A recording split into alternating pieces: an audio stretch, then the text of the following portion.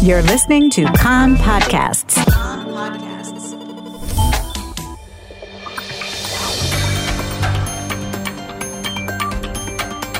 You are listening to the English language news of Kan, the Israeli Public Broadcasting Corporation. Good afternoon. It's 2 p.m. in Israel, Wednesday, January the 8th, 2020. This is Nomi Segal with the top news at this hour. The winter storm. Police are advising residents of Haifa, the Krayot, and Nahariya to remain indoors due to flooding of streets and blocking of roads in the area. In Nahariya, rescue teams received a report of a car that overturned in a flooded area in which a child, may have been trapped or swept away. Earlier, emergency teams rescued 15 preschool students and their staff from a flooded building in the Sprintzak neighborhood. Since the morning hours in Haifa, 14 people caught in cars and apartments due to flooding were rescued, and 4 kindergartens were evacuated. The checkpost junction heading toward Nesher was flooded. Northbound train service from the Merkaz HaShmona station was suspended due to flooding on the track. Work crews are on site to drain the water.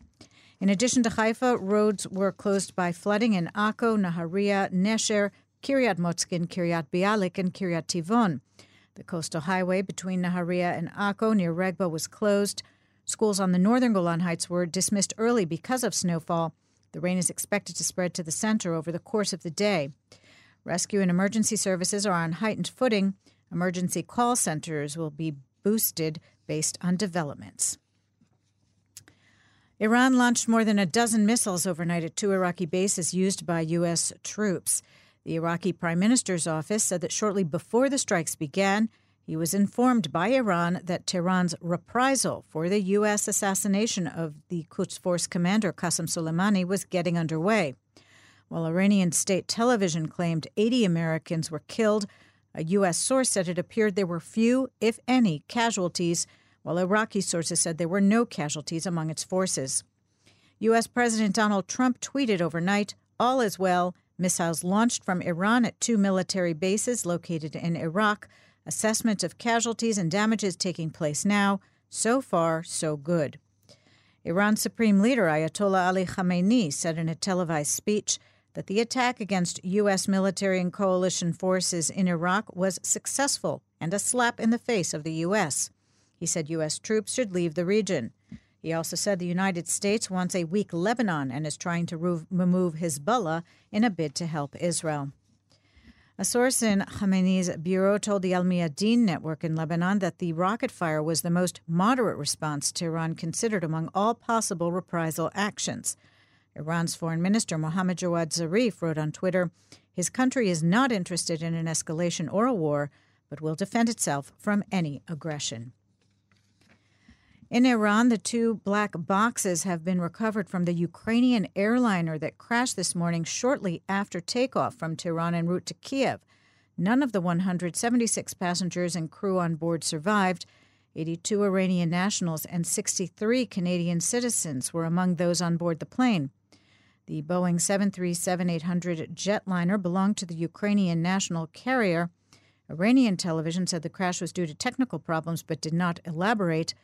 The Ukrainian embassy in Tehran retracted an earlier statement that the crash was caused by engine problems.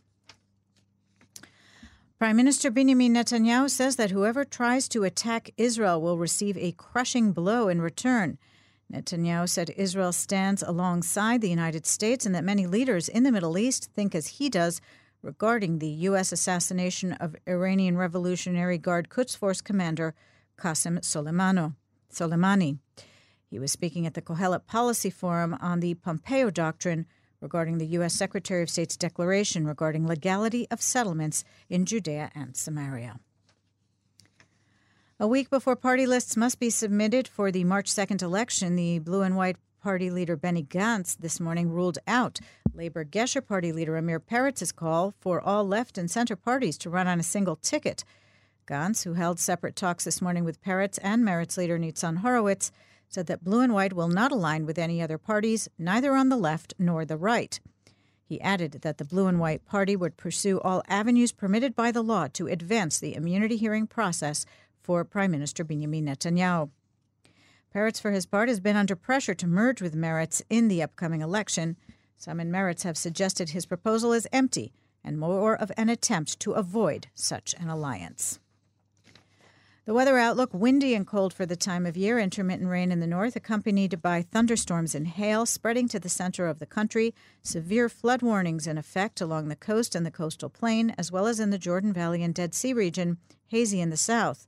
The maximum temperatures in the main centers: Jerusalem 8, Tel Aviv and Beersheba 14, Haifa 12, and in Eilat going up to 20 degrees Celsius. That's the news from Kan Reka, the Israeli Public Broadcasting Corporation. Join us at 8 p.m. Israel time for our one-hour news program. Find us at 101.3 FM, the Kan website, Spotify, and the Kan English Facebook page.